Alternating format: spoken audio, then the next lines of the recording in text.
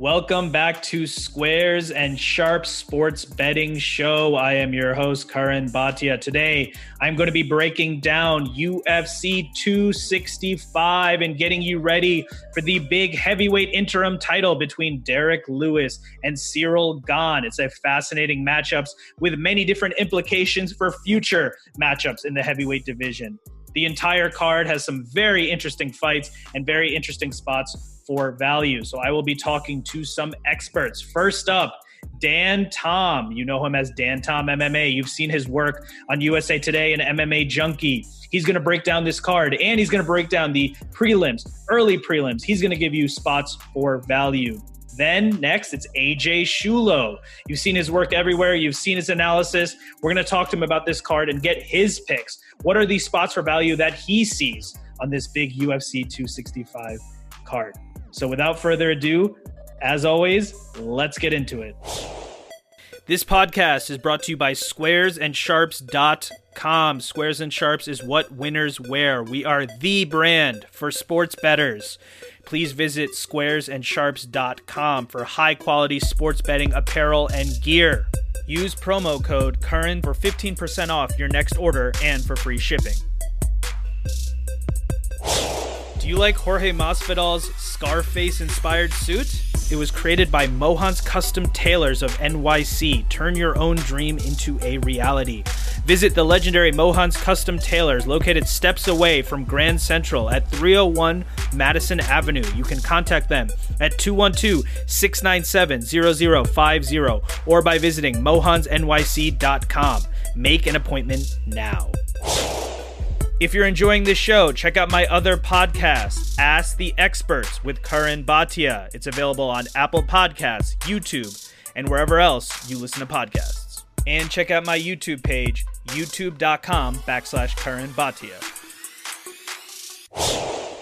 I am Karan Bhatia. This is Squares and Sharps, and I am joined by Dan Tom. You know him as Dan Tom MMA. He's an MMA analyst for MMA Junkie, USA Today Sports, host of the Protect Your Neck podcast.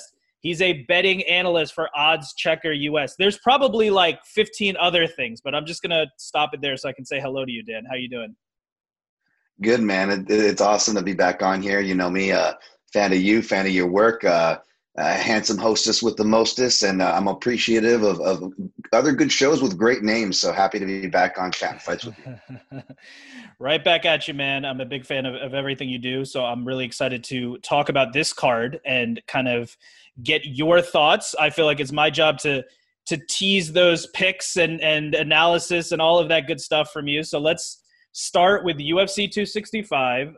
Let's start at the top, the main event. We are fighting at heavyweight, which is always exciting. We got Derek Lewis versus Ciryl Gane. It's the heavyweight interim title. So let's start there before we even get into this fight. I mean, what are your thoughts about this whole situation with Ngannou obviously being the heavyweight champion? This is now a interim title fight. Your thoughts?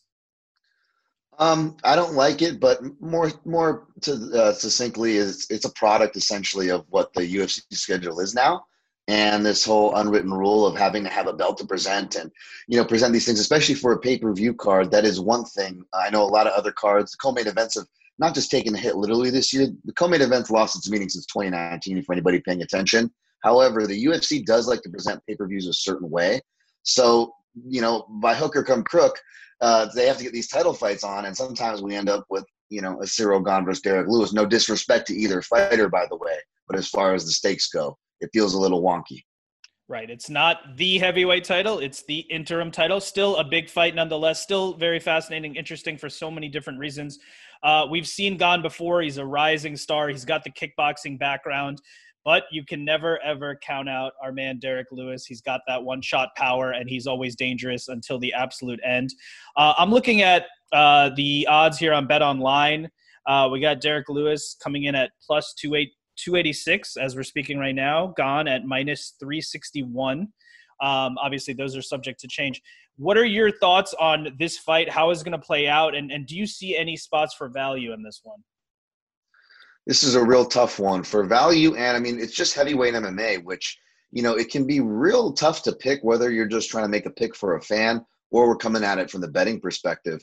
And regardless of what side I'm on, which I am on the favorite side, however, it's not just, the line's tightening from minus 400 to minus 355, I believe you cited, but nevertheless, any line with north of a 2-1 spread in heavyweight MMA, you should all be squinting at. And for that reason, I don't blame anybody taking the shot on Lewis. I think if any value, it's going to be your basic dog or pass angle because Lewis, even though I'm not picking him in this spot, I did pick him against Blades when not many were because he is a fighter who loses until he wins, even against fighters who have won the 25 minutes before. However, Blades is more of an exhausting risk, all in or all out style, whereas Gane is a lot more fight IQ. So that's why I went with him via decision here. I think you still get plus money on that angle. But, Gane could also get a late stoppage. And, of course, Lewis could upset, which is why it ultimately goes to dog or pass. And I even looked at the overs and unders, which are going to be popular spots with contentious fights like this card offers, Curran. And, I don't like the numbers that they have on there either for the current, overs, which is what I would be looking at.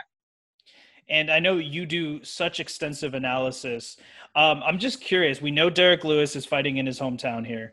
How much does that play into your analysis when you see a guy fighting at home? I think it does. It is going to help him. Now, the common angle you're going to be hearing and may have already heard is, it may give him that extra boost in the later rounds that Derek Lewis is tiring or the crowd cheering him. It's a positive, right? Positive begets positive. I'm not denying any of those, but I think it helps Derek Lewis in the sense that it'll challenge the fight IQ that we've already, Gane's already proven himself a couple of times, but those were, in the apex with no fans. Now he's going to have, that big cage, that big arena booing him, right, as the outsider, and perhaps fighting the style. It's not going to be very fan-friendly. So I think that's going to be a real test for Gane. Absolutely. If you watch the press conference, Derek Lewis is calm. He's cool. He's always got the great one-liners, and you know that he's going to bring that into this fight, and he's going to have that energy of the crowd. So that I know that that's going to propel him forward. Before we go on to the rest of the card, I wanted to ask you about, we were talking about this whole situation at heavyweight. I mean, if you had to give a prediction, how is it all going to play out after this fight? Who's going to face who? We know Stipe has been in the news. He's been unhappy that he hasn't gotten the fights that he wanted. And Ngannou, obviously the champion, it needs a little bit more time to come back. John Jones is in the mix as well. What do you think is going to happen with all these players at heavyweight? Well, I think they're going to, milk the proverbial cow for what it's worth, even though the pieces are scattered, which is frustrating for us fans and pundits. It's going to allow them to kind of spread out the product, cut it up, to use. Maybe I was watching some Cocaine Cowboys last night, but they cut up the product as they say. So, you've got the winner of this, which as we know, whoever wins, you've got a storyline to set up against the rightful and sitting champion in Ngannou. Whereas we've heard news as recently, John Jones and Stipe, which is a matchup they've tried to make before and actually makes a lot of sense now. They are still trying to target it, but Stipe saying he's not going to be ready till 2022, which even though that may be frustrating for fans and even the promotion, I still think it works for the promotion because they could do that Super Bowl weekend and have that set up the winner of whoever Lewis versus Gane is facing Ngannou, if that makes sense.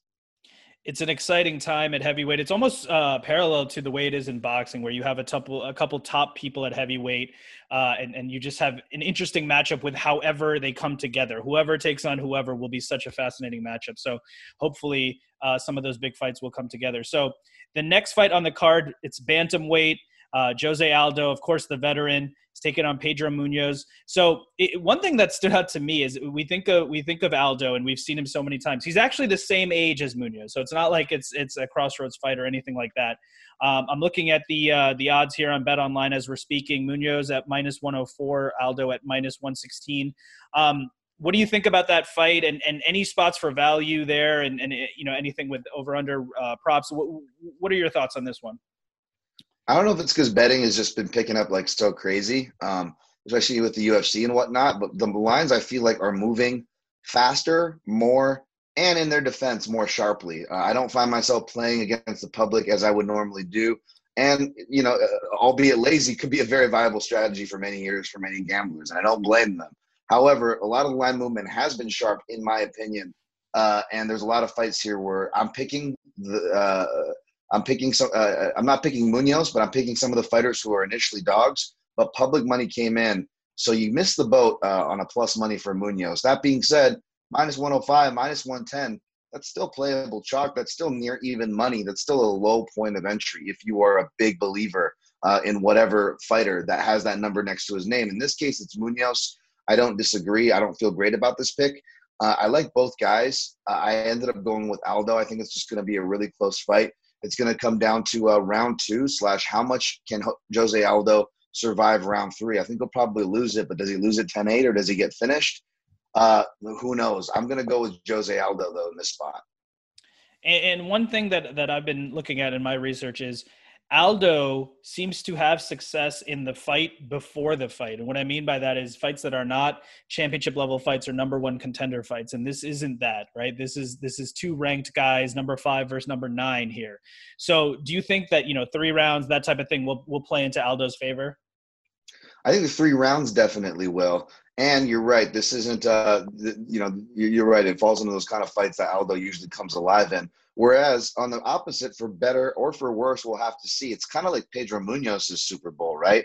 And even though I feel like he's more physically and mentally durable and stronger than a Renato Moicano, not a shot of Moicano, just saying, they both still run the risk of, that's their Brazilian countryman. Is he going to be signing autographs in there in his head? You got to wonder about that aspect too. Not that Munoz doesn't seem headstrong in more than one way. I think he'll come forward and try to knock Aldo's head off. But if the finish is there, though, does he go for it? Does he go for mean elbows, or does he just try to go for a submission instead?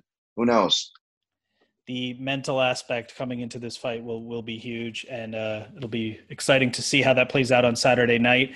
As we continue down the card here, we're looking at welterweight. We got Michael Chiesa versus Vicente Luque.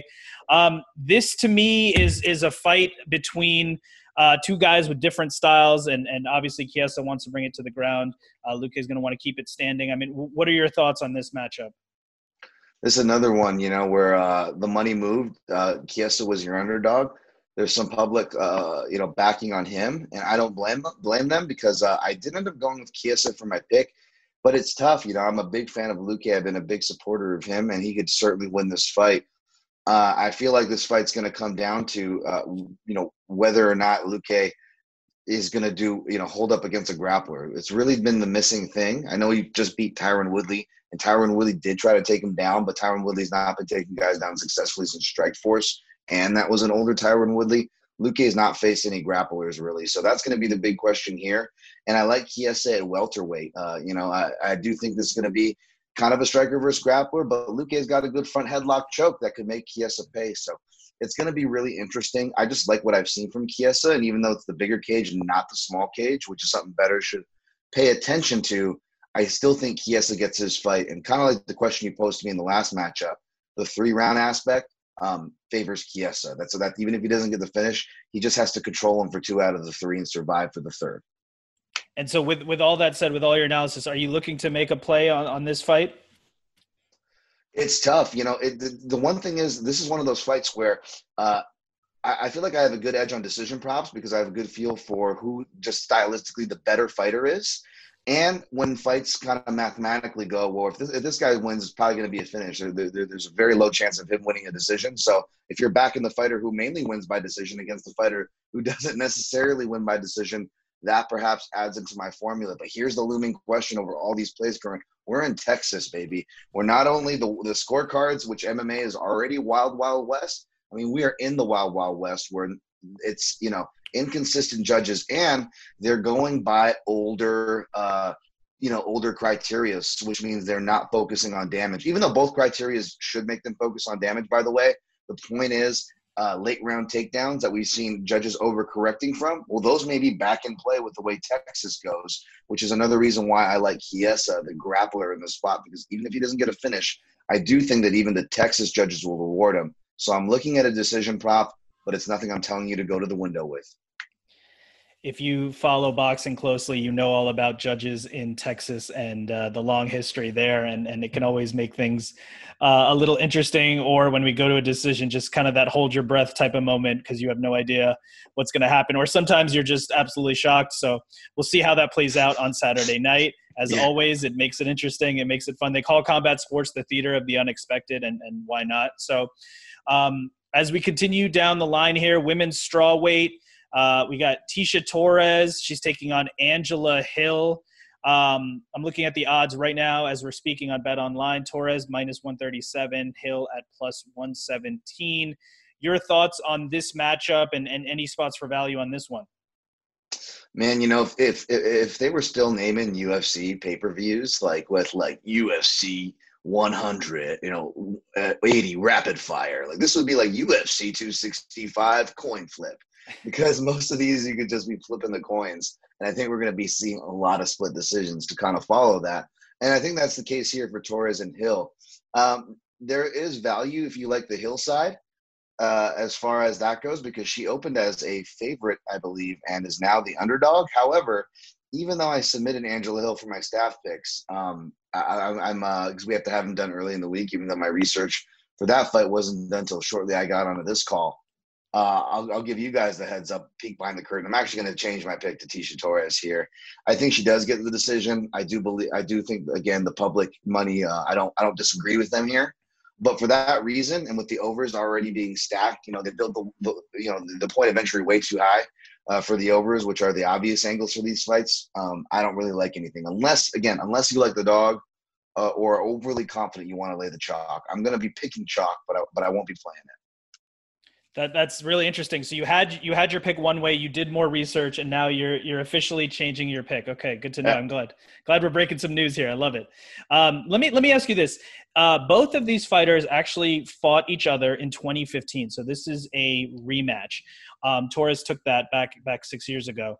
How much of that plays into your analysis? Because yes, we have data points of these two fighters going against each other, but it's not necessarily current data points because it was so long ago. So how do you wrap your mind around that when you're doing your analysis? Basically, I think there's two biases both ways. I've always been a big Tisha Torres fan, and in my defense, so is the odds maker. She's traditionally got big favorite odds, but she went on that big losing streak, albeit to big names. And you know how this sport is; it's really unforgiving. Even though there's much more common to have losses in MMA than boxing, and I believe Tisha Torres has been devalued because of that. Whereas Angela Hill, rounding back to the stylistic question, she's gotten better as far as defending takedowns, getting up from her feet, which was a huge issue in their first fight. And, raising my hand, I'm a big Angela Hill fan. She's a big media darling. But because of that, I think that bias plays in, right? She's a very popular pick. However, if you split all the way, and even if you incorporate, all her improvements, I still believe at her core, which is the case more often than not, by the way, when you're breaking down fights, at her core, she's still the same fighter at heart. And if that's the case, I believe that Tisha Torres, especially coming off of, some two confidence boosting wins, I think that's going to do her very well here. So I'm going to go with Torres, but this is another, I think the safest bet is can I bet that this is going to be a split decision? Because I feel like that's the safest angle, which means it's going to be a hard fight to call. I like your suggestion about giving the subtitles for these events. I think, similar to how One Championship is doing that, almost picking the theme. And I think you nailed it on this one with coin flips. The last fight on the main card, we're going to bantamweight. We have Song Yadong versus Casey Kenny. Looking at the odds right now on BetOnline as we're speaking, Kenny minus 118, Song minus 102. How do you break down this one? Again, this is a fight where I'm going to be backing the fighter who opened as the dog, but unfortunately my analysis came in late. I missed the boat. He is now the favorite, which is Casey Kenny. And I feel dangerous for that, especially if I end up playing this fight, which, again, similar to the Mike Chiesa, dangerous to play decisions, but, the fighter that's going to be getting more takedowns or more grappling, I believe so too. Now, Yadong, he's got some decent grappling too, and he said he's going to bring it out for this fight. Which he can. Casey Kenny, despite the judo and wrestling background and Brazilian jiu-jitsu, I think black belt as well to go with it. He can be taken down. However, he's much more scrambly than Song Yadong, and Song Yadong seems to really want to manage his gas tank. So I'm on the favorite side here. I'm looking at, decisions as far as value, but again, I'm betting a decision in MMA judging, much less MMA judging in Texas. Coin flip with it just makes it all that more interesting in Texas. So we'll definitely see what happens there. So before we talk about prelims and early prelims, let me ask you this: on all the fights we talked about on the main card, if you were to give advice to someone who maybe wants to make a play but isn't sure which fight or which spot, is there one fight or one spot in this main card that stands out to you as something that you were the most confident on? Really tough because I want to say Casey Kenny, but I'm still mid-research as I'm recording that one now. But because I think the other fights are going to be too close unless you can find an angle, which most of them are stacked as far as do not go the distance. And some of them that have promised violence, like Chiesa and Luque, I actually think are going to decision. So that's a really tough one. I mean, unless you're taking a Hail Mary dog for fun on the main event, I'm looking at angles on Casey Kenny and Song Yadong there. Definitely a tight card with a lot of close matchups. So we know that value is always found later down the line, down the card. As we go down, the people research less. The fighters, we have less data about them. So it's people like you who can actually find the spots for value in these prelims and early prelims. The main card is going to be 10 p.m. Eastern on Saturday. That's ESPN Plus pay-per-view. Prelims on ESPN and ESPN Plus at 8 p.m. and early prelims at 6 p.m. on UFC Fight Pass. So going through the prelims and the early prelims, what are the fights and the spots for value that stand out to you? Well, I do, by rule, write about parlays, whether I take them or not. And, I was looking on my docket. I'll just say is I'm looking at John's Munoz. That's Johnny Munoz, not Pedro. As far as making some money early off some chalk, pairing those two up for plus money. I'm not saying I'm doing it, folks. Those are the picks I did submit, though. I'm going to do a little more refined research, as I suggest you all do when you're going to put your money somewhere. Karolina Kowalkiewicz, again, this is another fight where she opened as the dog, went to the favorite, and I still almost want to play it. I don't know what I'll, kick myself harder for is betting her straight up at the money line over Jessica Penne, who shouldn't have won that last decision. And I don't think this is going to be a good fight for her. I think Karolina Kowalkiewicz is just going to put output. The big cage is going to facilitate it, and her clinch is strong enough to keep Penne away. It should be a clear decision. So I'm actually going to be looking at Kowalkiewicz by decision as a prop. And my favorite dog on the card is Ed Herman for a straight play. Probably my favorite play, Ed Herman. Riding with the old dogs. I love to do it for better or worse. I'd like to say I've been doing better than worse lately with these old dogs when I pick my spots. But he's got a good left hook like OSP put Menafield away with. More importantly, Menafield, I still don't trust his gas tank. He is who he is, and he tends to crash into the clinch where Ed Herman comes alive. Watch out for those knees. I think Ed Herman cashes as a dog. I want you to say that to Menafield's face next time you see him, will you? I think Coach Seychelles listens to my podcast and follows me. So, and I haven't picked Menafield much, so I don't blame Menafield for already disliking me. It's all respect. And hey, you can't pull that card on me because I'm one of the few media members who spent years interviewing these fighters, face-to-face interviewing, by the way, and face-to-face training with and fought. So, believe me, folks, I better or worse, I got to stand by what I say. No, of course, we know you are the real deal when it comes to having combat sports background yourself and also speaking and interviewing to these fighters. So that's your breakdown for the prelims and early prelims. Let me ask you this: it's not the most stacked card in the world, but it's definitely an exciting and interesting card. There's a lot of different spots that make it really interesting. A lot of different fights that are very close matchups. If you were to tell me what fight or moment or something that Saturday night you are most excited to seeing, that is going to be what? What can you not wait to see, and what is the biggest question mark going into Saturday night? Fight we didn't talk about because I don't feel comfortable betting it, even though the line is arguably too wide. But it's Rafael Fiziev, he's not Brazilian, versus Bobby Green. Love that fight. Love Fiziev. And Bobby Green, he gets a bad rap, but I love his style. It's way better than people give it credit for, but I'm picking Fiziev here. I just think it should be a fun fight.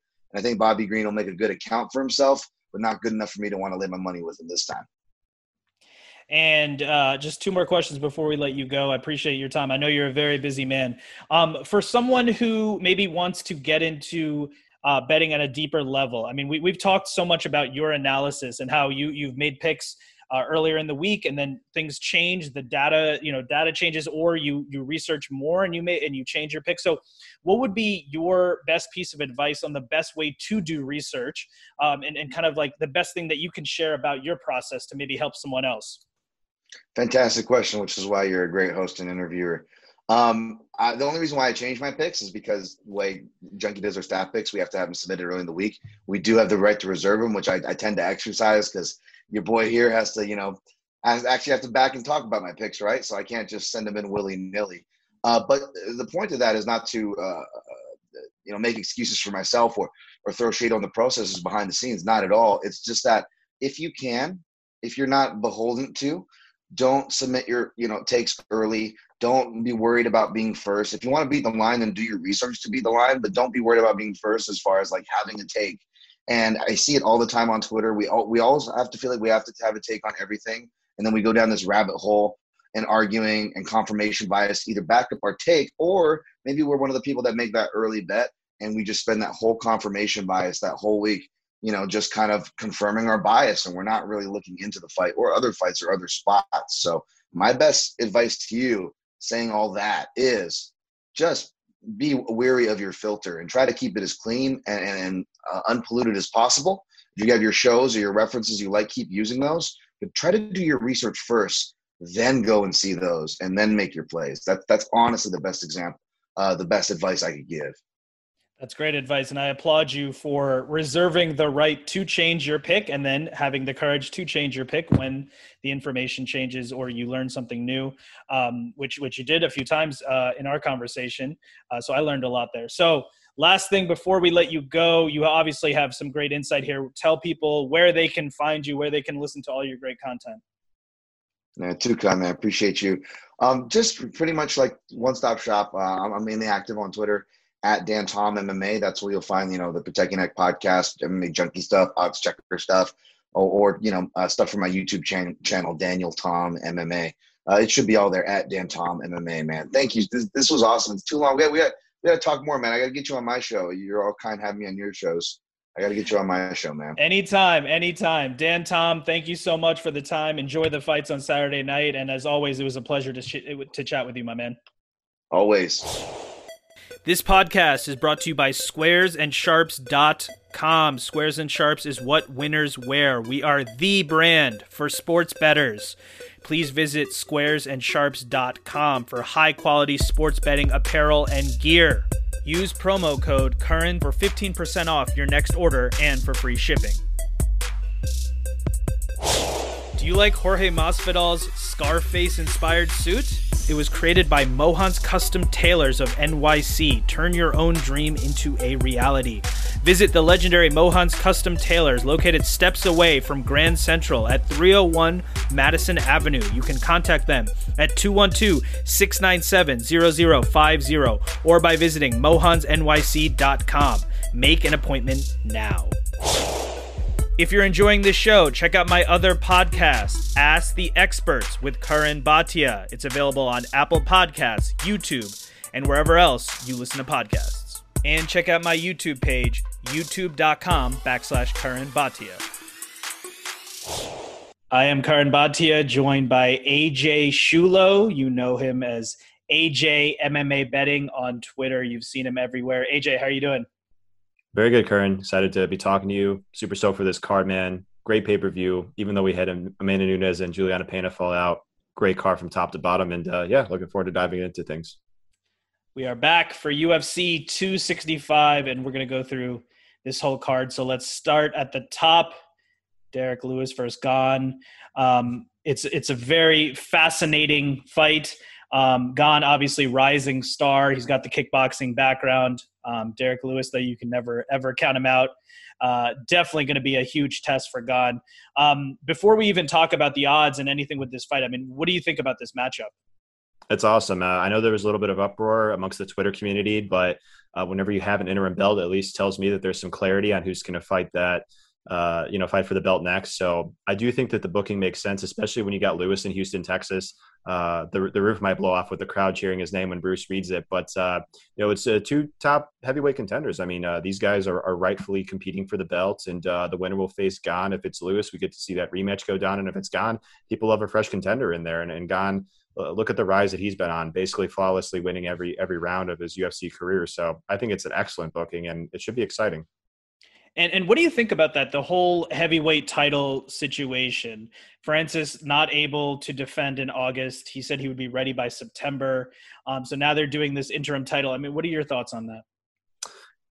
To me, I end up confusing myself when I try to figure out what's going on behind the scenes. And so I just sort of pull my head out of it. Otherwise, I could really go down a serious rabbit hole. But I just assume that, maybe the UFC was in agreement. Obviously, Francis and his team didn't see eye to eye. But my hope and what I think the UFC will do is they will have the winner of this fight Francis at the date when he's ready.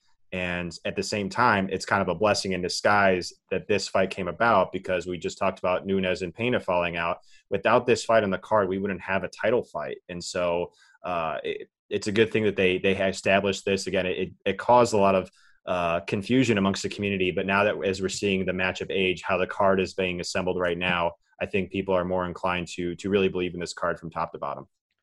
And what do you think about in terms of the landscape of the heavyweight division? Stipe Miocic has been unhappy that he's not really included in all of this. There were rumors that he may be taking on Jon Jones next. I mean, who knows? How do you think Stipe fits into that heavyweight picture?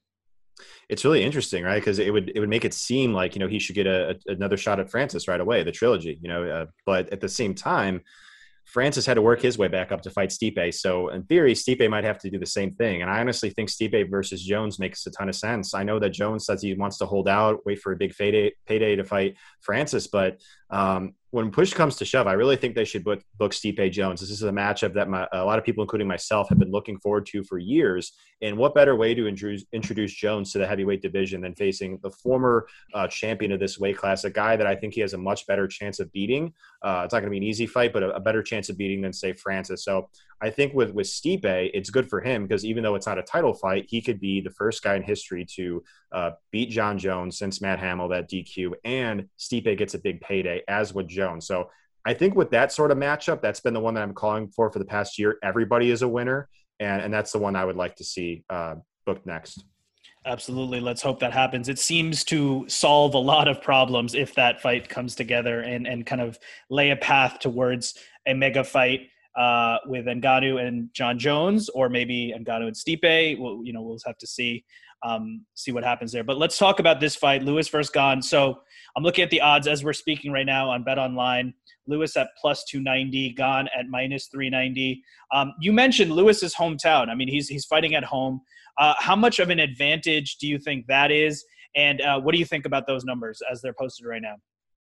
In terms of the hometown thing, I think it'll give Lewis even more motivation. The last time we saw him compete in Houston, he won a questionable decision. It was one that I thought he deserved to win. But he still struggled in there. So it's certainly not a guarantee that Lewis goes out here and has a good performance. The crowd is going to go crazy every time he attempts offense, which could help the eyes of the judges. However, segueing over to the betting odds, I do agree with Gane being a big favorite here. I just think that stylistically, he's much better than Lewis on the feet. He's a better technical striker. I think he's more defensively sound, higher output.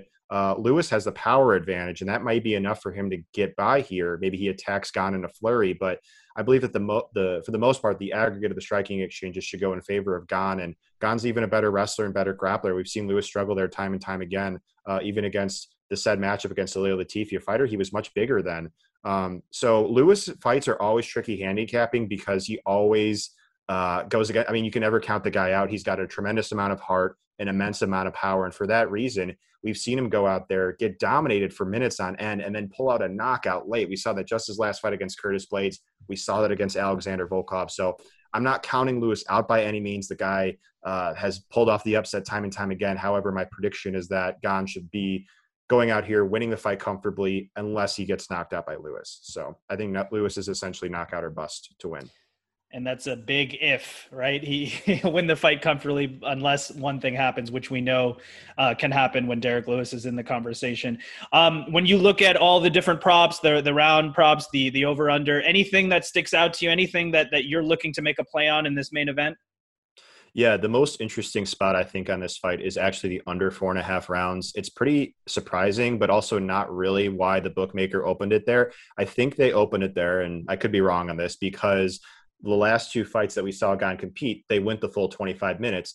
But why I think it's going to go differently here is because Lewis isn't content to be in that sort of fight that we saw Gane go, and he's not content to have a tidy fight on the outside. Lewis wants big moments. He wants to attack you whenever he gets the opportunity.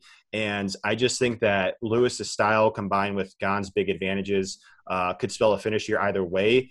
And just like we talked about, we have a lot of respect for the type of fighter Lewis is. So I would personally rather lay the under 4.5 rounds at a better price, knowing that if Lewis happens to get the knockout, it most likely gets covered, and then also covers the outcome if Gane goes out here and gets a finish.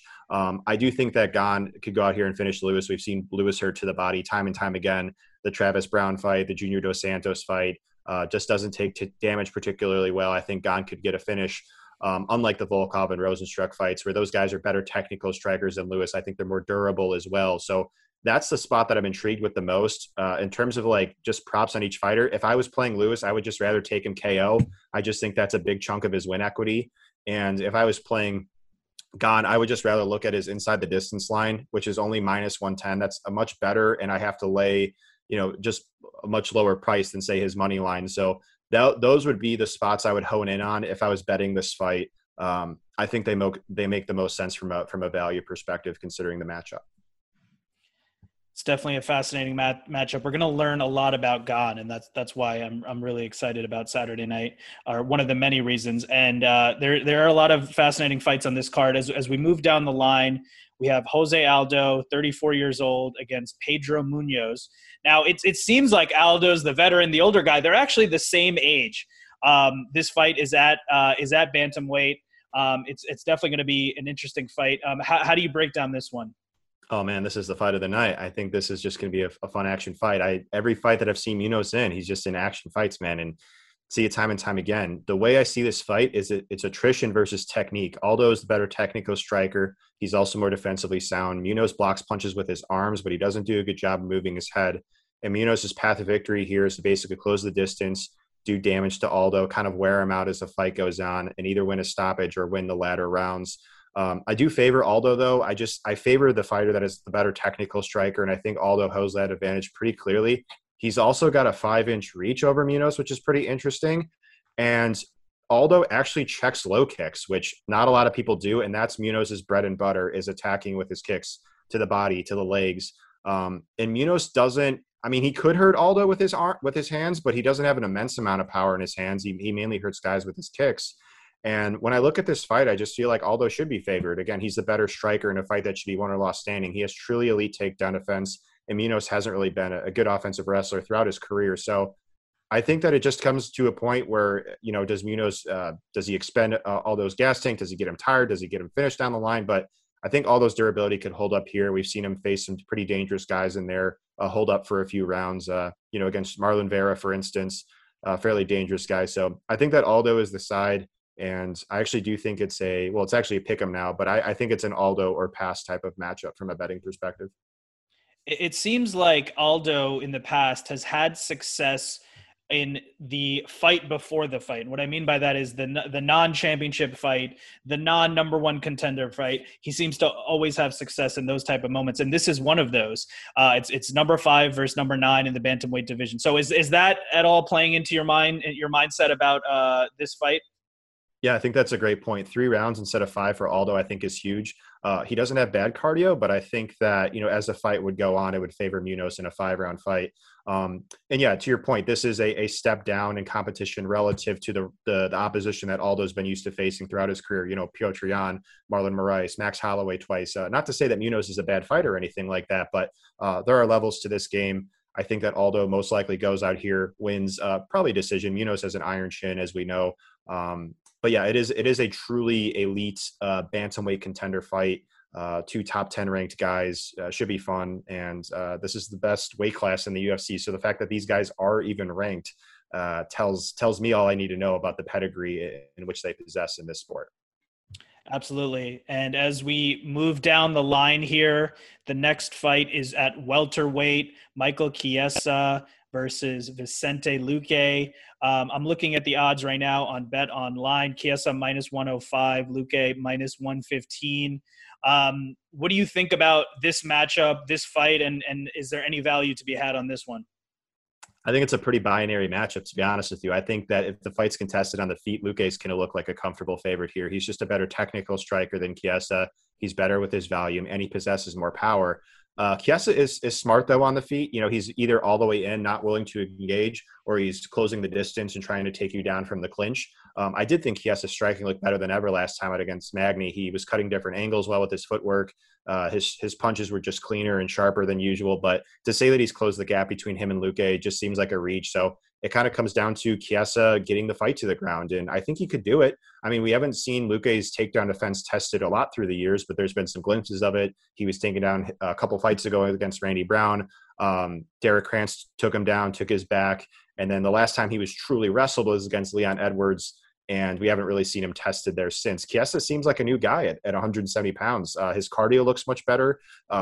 You know, he's able to go out there and out-grapple guys that are good grapplers. You know, Rafael Dos Anjos took his back, got like 10 minutes of control in there. That's something that Leon Edwards and Kevin Lee couldn't even do. So if Chiesa gets this fight to the ground, I think he's a threat to control. I don't think he's going to submit Luque. Luque is a very good submission grappler, but could he get it in the dominant position? Could he control him for at least 2 rounds, win a decision?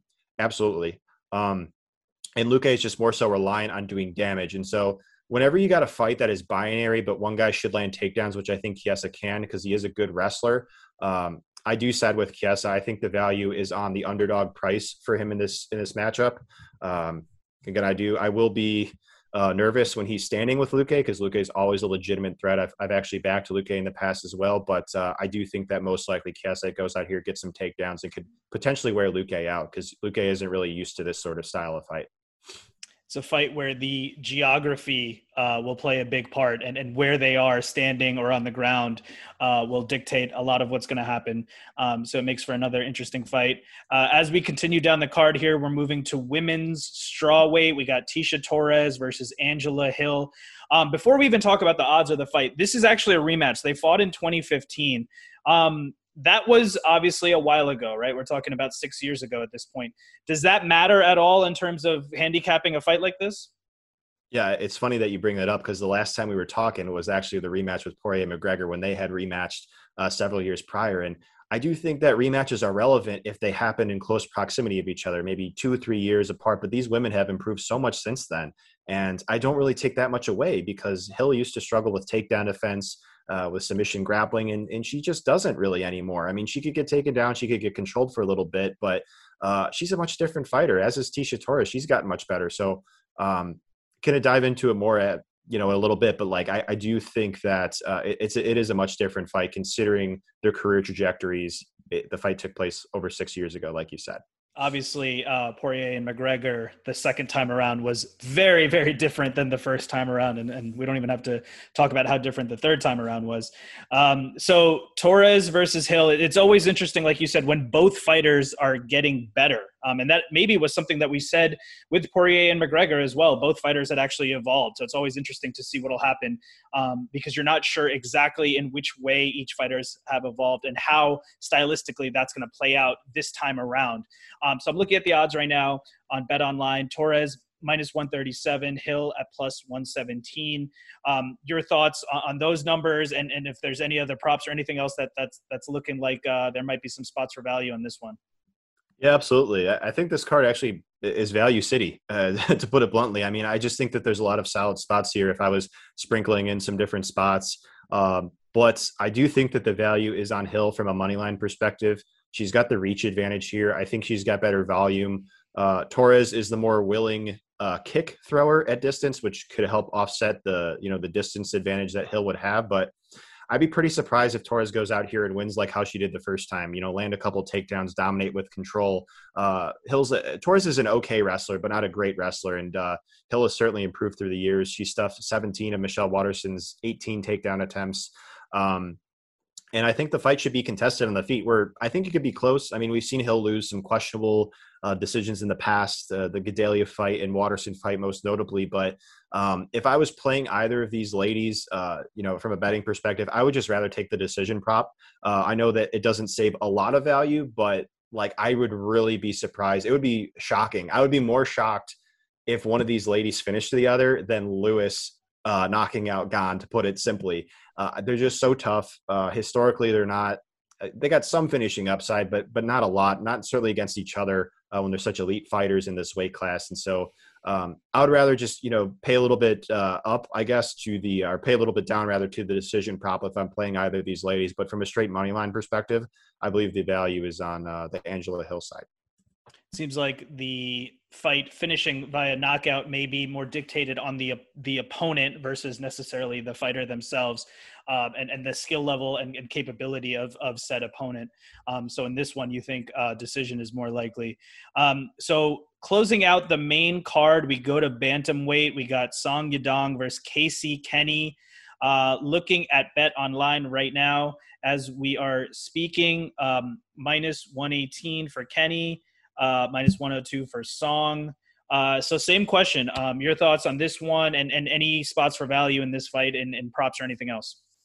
Yeah, there's not a whole lot that jumps out at me on this fight. I think it should be a closely lined fight. They're both very skilled fighters, but going along with that point, they're both vulnerable in the same area. We've seen them taken down each multiple times. Granted, it's come against good wrestlers and good athletes, but that's been an issue in both of those games. We saw that with Song Yadong against Cody Stamann, against Marlon Vera, even against Kyler Phillips last time out. And Kenny, same deal, got taken down a bunch of times by Rob Davalishvili. He's been taken down in other fights in the past. And cardio is the other thing too, right? We've seen them both slow down as the fight goes on. Not to say that either of them has bad cardio, and we've certainly seen them go out there and win decisions, but they have slowed down in the past. So I think that this fight is tied to the winner needs to get off early because of the cardio dynamic. And Yadong, I think, has more punching power. I think his punches are a bit sharper, but Casey has a bit more variety. And he also fights at a higher tempo in general, though the threat of power from Yadong might cause him to be a bit more hesitant. But where Casey could really make up some ground here is with his wrestling. I do think he holds the wrestling advantage of the two, comes from a higher pedigree, a collegiate wrestling background, also a strong judo background as well. He just doesn't really go to it that often. So if I knew that Kenny was going to go out here and come in with a wrestling oriented game plan, I might even bet him. But when I watch him fight, that's not his main MO, right? So I would rather just sit back and enjoy this one. This is a fight going along what we were talking about earlier. Bantamweight is super stacked, and the fact that these two guys, neither of them is ranked in the top 15, really truly speaks to how talent heavy this division is. So can enjoy it as a fan, but I don't really see any spots from a betting perspective. Not even like the over 2.5 rounds or something like that, because I do think it probably goes the distance here. Nothing wrong with putting your feet up and enjoying a fight for what it is, and it seems like that's your plan for the first fight of the night on the main card. The main card is on ESPN Plus pay-per-view starting at 10 p.m. Eastern, but we also have the prelims on ESPN and ESPN Plus that's starting at 8 p.m. Eastern, and then the early prelims on UFC Fight Pass at 6 p.m. Eastern. So as you look down the line, there's names we've heard of. Now, this isn't one of those marquee, huge pay-per-views that's stacked from top to bottom, but there's definitely intriguing matchups. There's definitely fighters that we've seen before, fighters that we've heard of. As you look at the prelims and early prelims, I know there's always value down the line. What fights, what spots for value stick out to you? Yeah, so before I get into that, one thing I'd like to point out in general is you could usually find a lot more value on these early prelims and the pay-per-view cards just because people aren't paying attention to these fights as much. Even if it's somebody who wants to research a whole card, they would usually prioritize the higher profile fights, things like that. So there's always opportunity for value, I think, with these earlier prelims just because people aren't as familiar with them. So going along with that point, I do like the spot for Johnny Munoz. I know that he's a pretty big favorite here, but I do think that there's value on his line. He holds a pretty clear wrestling and grappling advantage over Jamie Simmons. I also think that he holds the cardio and striking edge. And basically the main way I see Simmons winning this fight is if, well, I greatly am underrating him, or he happens to land a big shot on the feet. But I like this Munoz kid, man. I know that he lost his debut, but I really liked his relentlessness with the takedowns. 16 takedown attempts, was really forcing the clinch exchanges. And the thing with that, it's so hard to grapple with that much urgency in general, but the fact that he did it on short notice really speaks to his heart and his cardio. I think he could get this fight to the ground. Honestly, I think he could get a quick finish here against Simmons. I think the under 2.5 rounds is a solid spot as well. Again, Munoz inside the distance is plus money. So I do like Munoz. I'm big on him in this spot, and kind of hammering home the point that I was talking about. I do think that he was one of the last this fight was one of the last research fights because it's the very first fight on the card. And that usually means that people aren't paying attention to it as much, but we've seen it time and time again. These value spots pop up.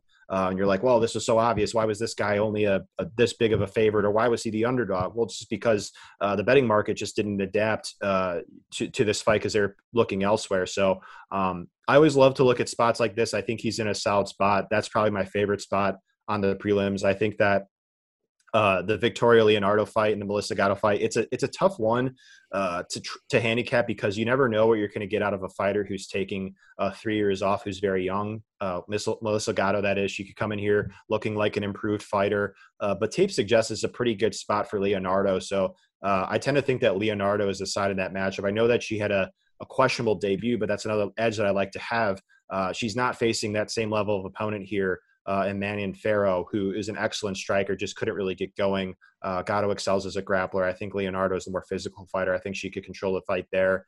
And Manel Kape is another interesting one that I've been eyeing. He is actually in a step down in competition, faring well against Alexandre Pantoja, Mateus Nicolau. Now he's getting Ode Osborne, a guy who hasn't been the distance in years, whereas Kape has been the distance several times and has done so against much higher level of opposition. And this could very easily be a levels fight. I think Kop's in a solid spot. I think that Kop's the side. But one other guy I'd like to touch on is Vince Morales, another guy that I feel like I could trust more over Draco Rodriguez, who we just don't know a whole lot about. Morales has faced the much higher level of opposition, has been tested much more in terms of how fights extend. I know he's coming in here on a pretty bad beating from Chris Gutierrez, dealt with a leg injury in there, but I do think that he's the side. I feel like I could trust him more of the two in that matchup. Just to prove your point about value down the line and doing your homework, your analysis starts with the absolute first fight of the night on the early prelims. So credit to you for doing your homework. Let me ask you this. There's a lot of fights we talked about on Saturday night. What is the one fight, the one thing that you are super excited about that you're saying, I can't wait to see if this happens? I can't wait to see if Derek Lewis knocks out Cyril Gane. I mean, I think that that's the obvious answer, but that's also the answer that I could just answer truthfully. I mean, I really think that if Lewis goes out here and gets a knockout, it would kind of not complete, but it would be like one step closer to finishing up his Cinderella story of, he could literally knock out anybody. Well, you're a wrestler, you got a great chin, you're this flawless fighter, which Gane has shown to be. That the last guy that he would have to do that would be Francis, even though he decisioned him the first time. But if Lewis gets back-to-back knockouts, especially with this one starting off in Houston, to capture the title, that would be really something exciting. They would have to make a Netflix documentary on Lewis. I feel like it'd be obligatory at that point. But that would be my take on that. I could think of a few interesting titles for that Netflix documentary, but that's for another place in time. So just to close it out, thank you for your time, your analysis. Tell people where they can find you, where they can hear more of your picks and hear more of your analysis. Yeah, thank you for having me. Awesome chopping it up with you. Can be found on Twitter at AJ MMA Betting. Instagram, same handle. Twitter, same handle. I contribute to dailyfanmma.com. Also my website, ajmmabetting.com. I have 3 bets posted for the event. Potentially I'm going to add more. I do have all my written breakdowns posted, my podcast breakdown posted, where I go in depth, and also my win percentages, how I'm capping the fighters in terms of their probabilities to come out with their hand raised there. So that's what I got going on. I've also got some other stuff in the works, but I'll announce that on Twitter when it comes out. But also going live tomorrow on another live stream. But I'll keep you guys posted on that. Awesome doing this with you. AJ, thank you so much for the time, and enjoy the fights on Saturday. Thank you. Same to you. This podcast is brought to you by squaresandsharps.com. Squares and Sharps is what winners wear. We are the brand for sports bettors. Please visit squaresandsharps.com for high-quality sports betting apparel and gear. Use promo code CURREN for 15% off your next order and for free shipping. Do you like Jorge Masvidal's Scarface-inspired suit? It was created by Mohan's Custom Tailors of NYC. Turn your own dream into a reality. Visit the legendary Mohan's Custom Tailors, located steps away from Grand Central at 301 Madison Avenue. You can contact them at 212-697-0050 or by visiting mohansnyc.com. Make an appointment now. If you're enjoying this show, check out my other podcast, Ask the Experts with Karan Bhatia. It's available on Apple Podcasts, YouTube, and wherever else you listen to podcasts. And check out my YouTube page, youtube.com/Karan Bhatia.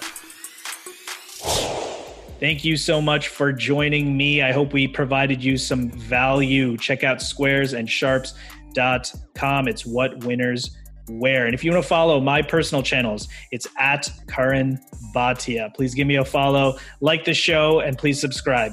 Thank you so much.